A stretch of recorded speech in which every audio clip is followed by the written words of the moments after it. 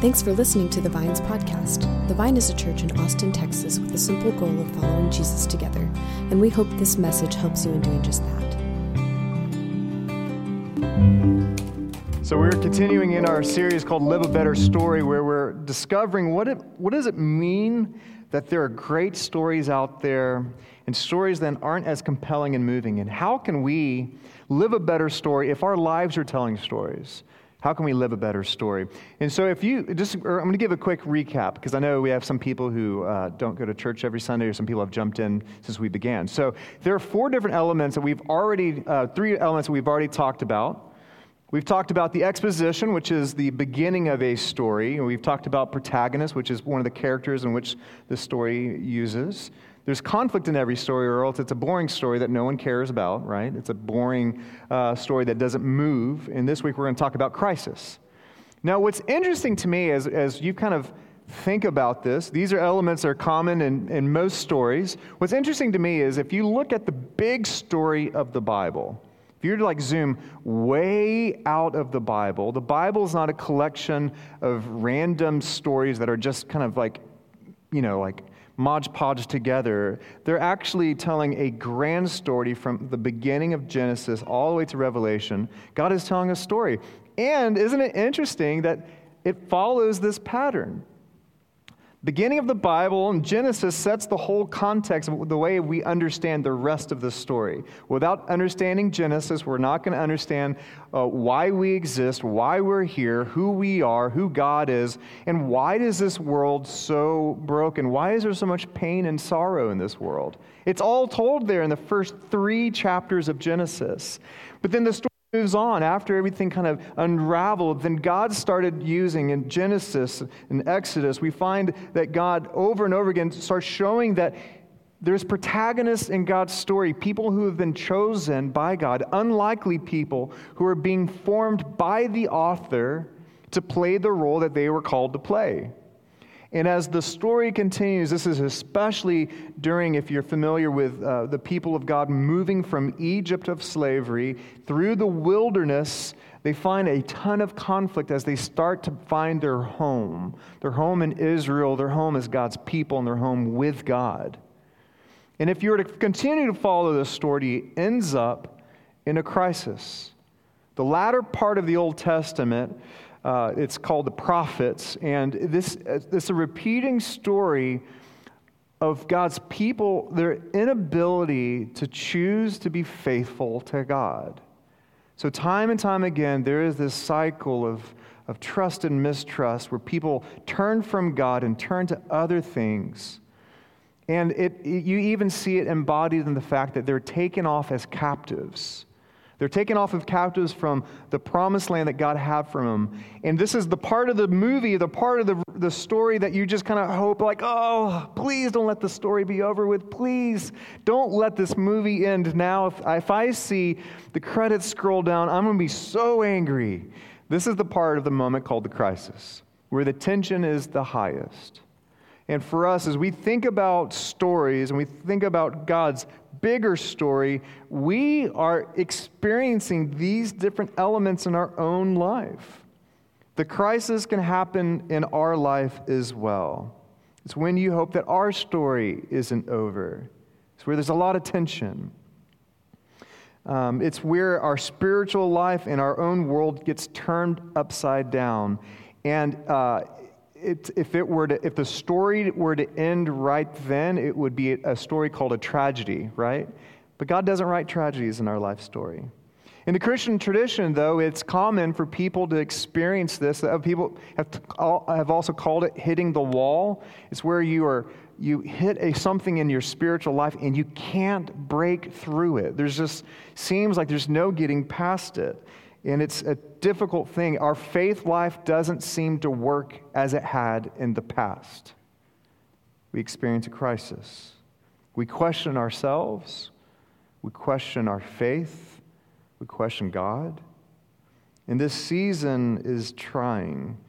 You hope that the credits don't start scrolling down. Now, what can give us hope is that we can see again and again and again this crisis moment happens to almost every hero of the faith that we can find in God's Word. I just dare you to think of or try to find someone in the Christian tradition or in our scriptures who didn't have a crisis moment. It's a part of being human, and it's a part of following God. We find that also in the life of a man named Elijah. Elijah was a prophet, which means he was someone through whom God spoke to God's people. And he lived in a time, he was a devout man in a time of great wickedness where they had some of Israel's worst leaders, King Ahab and Queen Jezebel. And their betrayal of God, God's people and these king and queen, ended up having a showdown, and this is in 1 Kings 18. There was a showdown between 450 priests of a god called Baal that they had crafted and worshipped. And so it's 450 priests, and then there's Elijah and God. So that's the kind of like, imagine 450 and Elijah. And the whole nation stopped to see what's going to happen. This is like prehistoric biblical WWF showdown. And they're watching this. And what this story teaches us, as I've heard from a friend, is that when it's God plus one, it's always a majority. It's always enough. And so what ends up happening with this showdown is there are two different altars, and the priests of Baal were praying that their God would to light up their priest in fire. And nothing happened to it. And then Elijah got water, doused the place where they're going to have the offering. And then immediately, God's fire came down in this dramatic way. And after that, these storms came in and relieved this drought. And all of those priests were destroyed. And so this was a great moment in the life of Elijah. For the people, they saw this happen, and they remembered who God was, and they turned their heart towards God, and they also trusted Elijah. You would think like, this is the mountaintop experience of his leadership. But there is a backside to it. The backside problem of it was this: he really upset a powerful woman. In verse 2, this is 1 Kings 19. So Jezebel sent a messenger to Elijah to say, "May the gods deal with me, be it ever so severely, if by this time tomorrow I do not make your life like one of them," one of those priests. So Elijah ran for his life. He gone. Elijah can face 450 priests of Baal. He can handle these men and this power. But this angry, powerful queen, he turns and runs. I get it. I've had some angry women in my life, and turning and running has not been a bad idea. When he came to a place called Beersheba in Judah, he left his servant there. So he dismisses his only companion, his only person along with the journey with him. He dismisses him. He's now alone in the wilderness, which is usually the context for our crisis. We even talk about our spiritual crisis in our own life. I just feel like I'm in a wilderness period. And so here is Elijah. While he himself went a day's journey into the wilderness, he came to a broom bush, which in the wilderness might be the only shade he could find, sat down under it and prayed that he might die. "I have had enough, Lord," he said. "Take my life. I am no better than my ancestors." Then he lay down under the bush and fell asleep.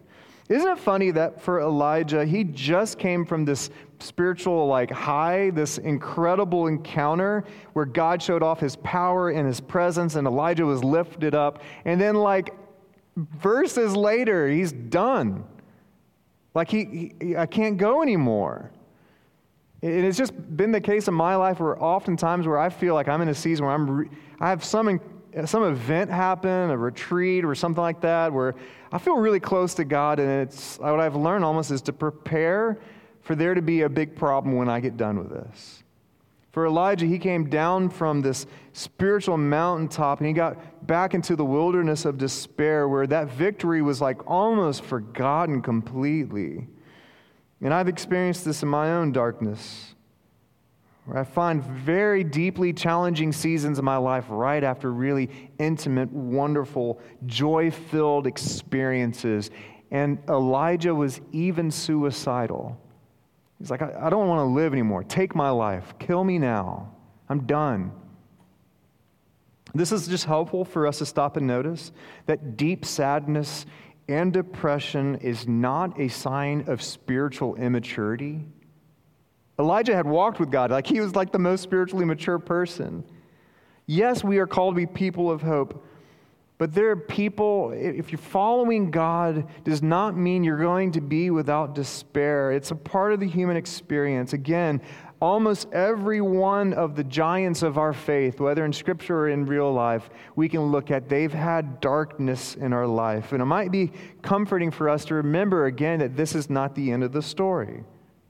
So notice how God responds to Elijah's deep, deep sadness. Elijah, get up. Get happy. Who do you think you are? You're supposed to be an example. Take your life. You're depressed. Come on. People are watching you. No, instead, this happens in verse 5. All at once, an angel touched him and said, get up and eat. He looked around, and there by his head was some baked bread over hot coals, a jar of water. He ate and drank and then lay down again. God provided for Elijah in his despair. And sometimes what we need when we feel empty, when we just feel like we can't move on, maybe we need to worship and pray. But sometimes we need a nap. Sometimes we need some chicken noodle soup and for someone to care for us. And I'm so proud of who you are as a church, that you guys care for each other. You guys provide meals for each other. That's spiritual work, what you've done, what you're doing. That's how God's providing for Elijah. In verse 7, the angel of the Lord came back a second time and touched him and said, get up and eat, for your journey is too much for you. Then he got up, he ate and drank, strengthened by the food. He traveled 40 days and 40 nights until he reached Horeb, the mountain of God. There he went into a cave and spent the night. Now, this is something that might get lost on us because we maybe aren't familiar with the geography of the Old Testament, but places hold meaning, really deep meaning. And you know this in your own life. Some places hold meaning. You can go back to a place and it's like, oh yeah, I remember when this happened or that. I remember in college I had this really huge heartbreak. And I was so angry because I couldn't go back to my favorite restaurant. Because she ruined it. I go back there and oh, I can't eat here anymore. So that's whenever I started taking girls out on dates, I'd always take them to Arby's. There's just no threat. Girl, get yourself a mocha shake. You deserve it. And curly fries.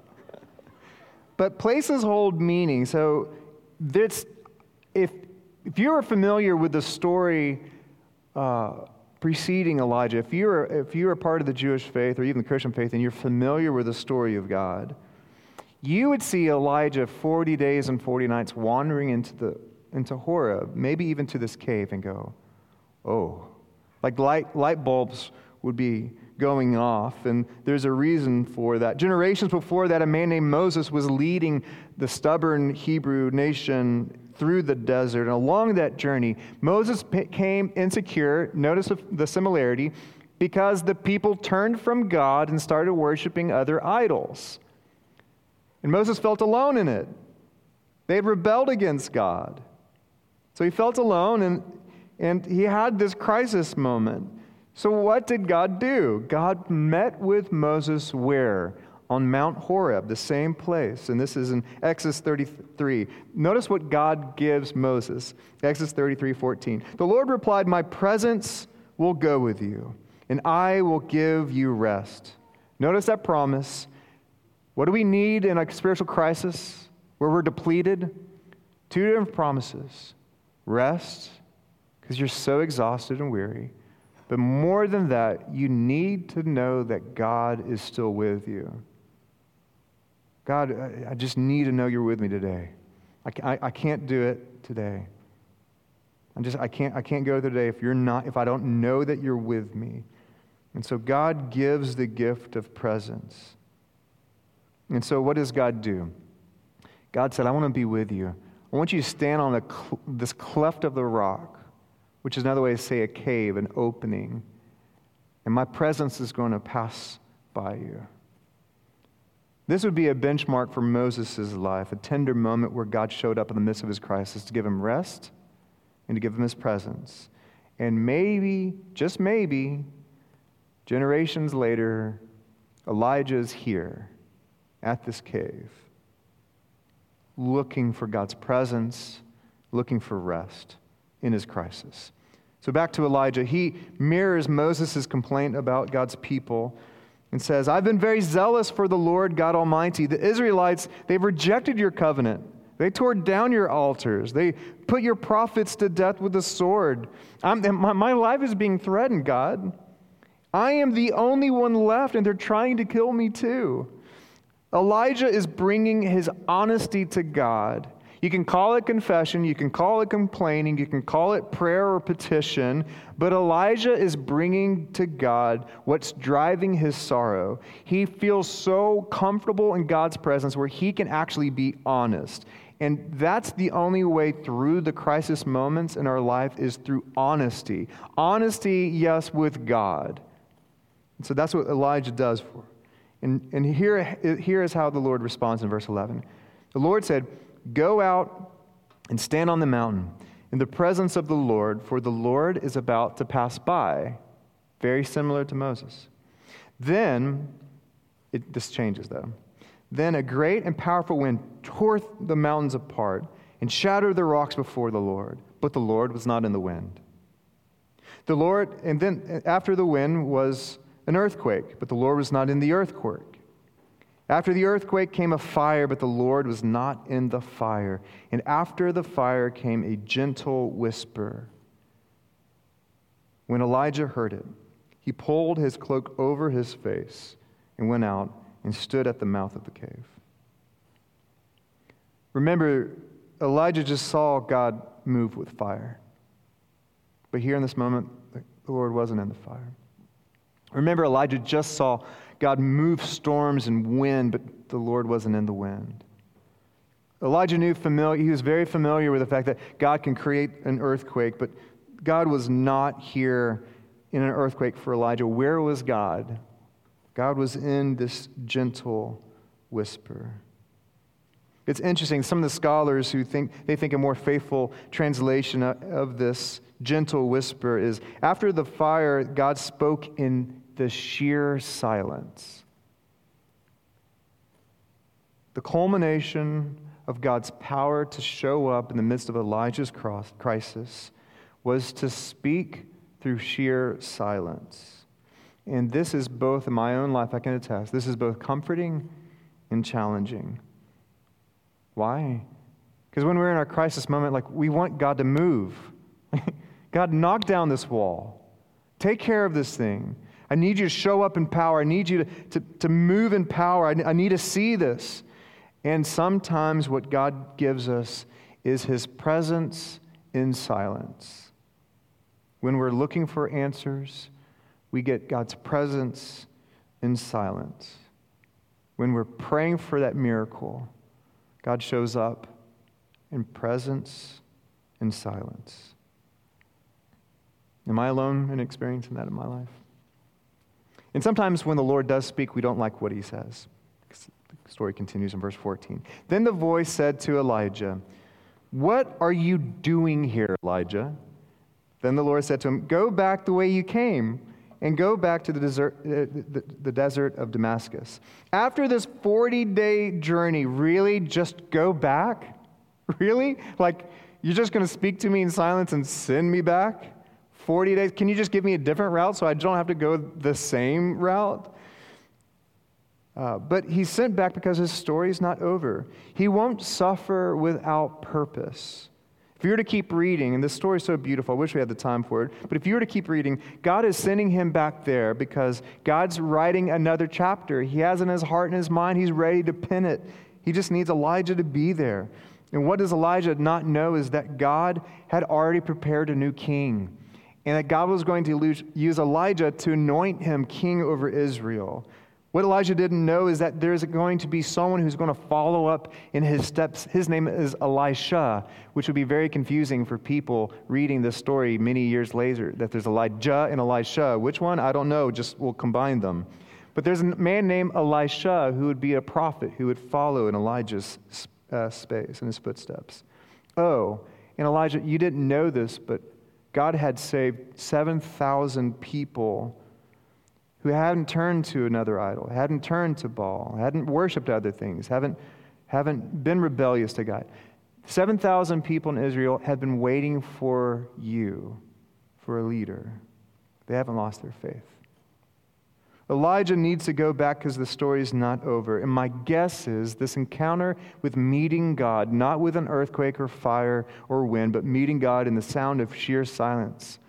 I wonder, and I just believe, that if this had marked Elijah's life from then on out, that this formed something in him that was fundamental not only to how he saw himself, but also how he experienced God.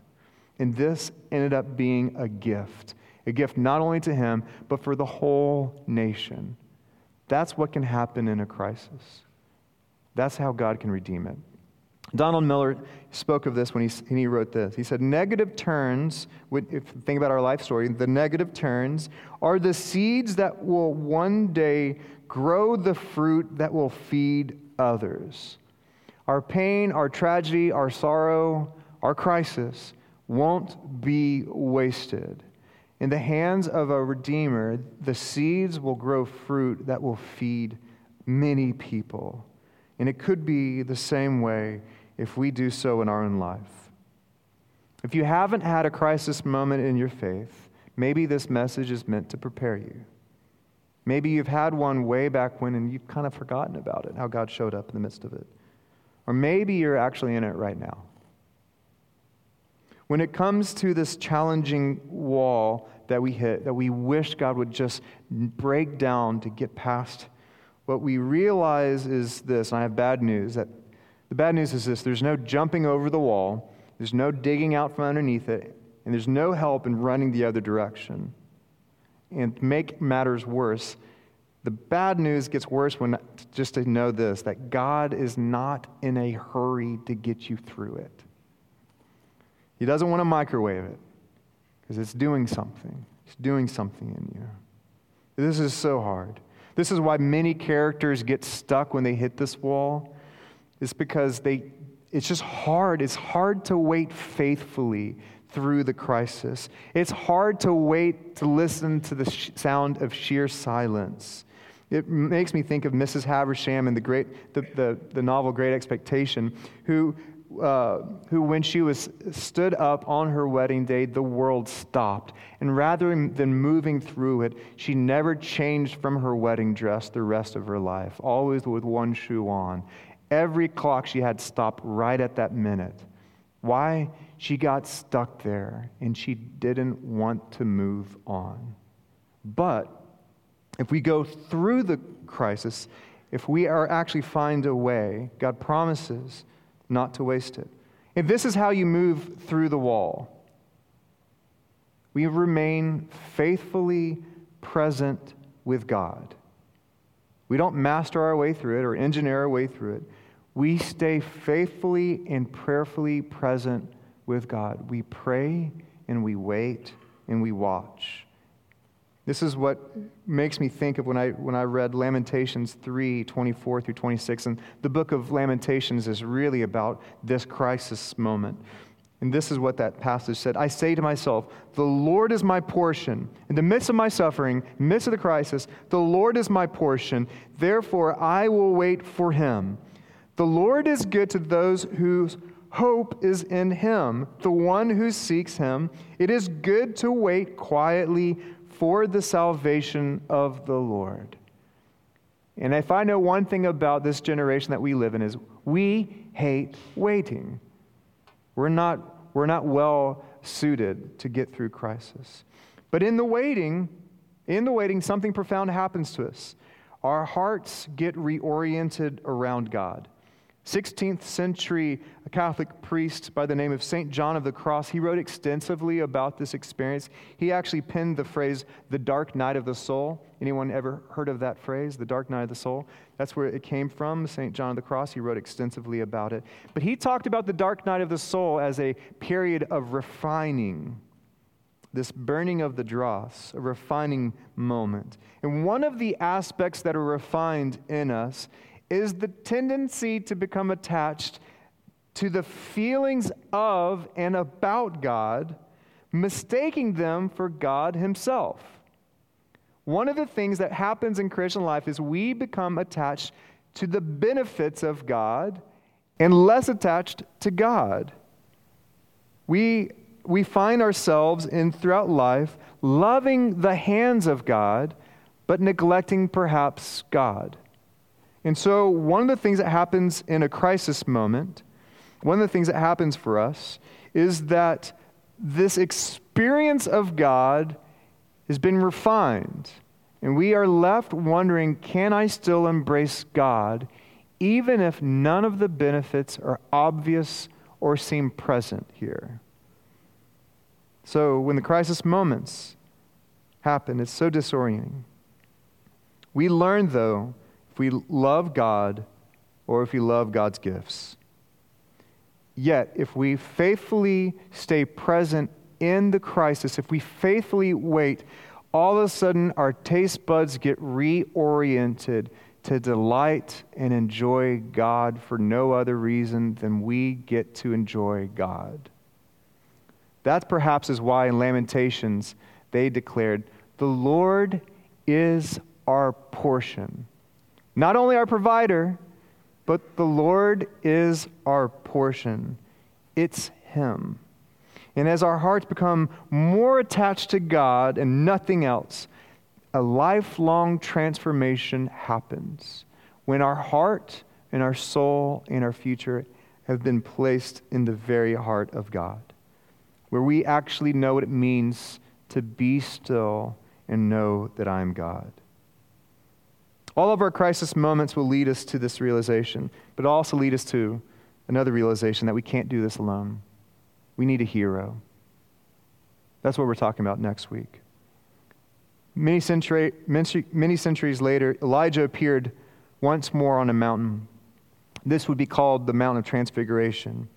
And this time it was Jesus who went up the mountain, looking towards the crisis of his cross, the moment of despair that was before him, and even experiencing death.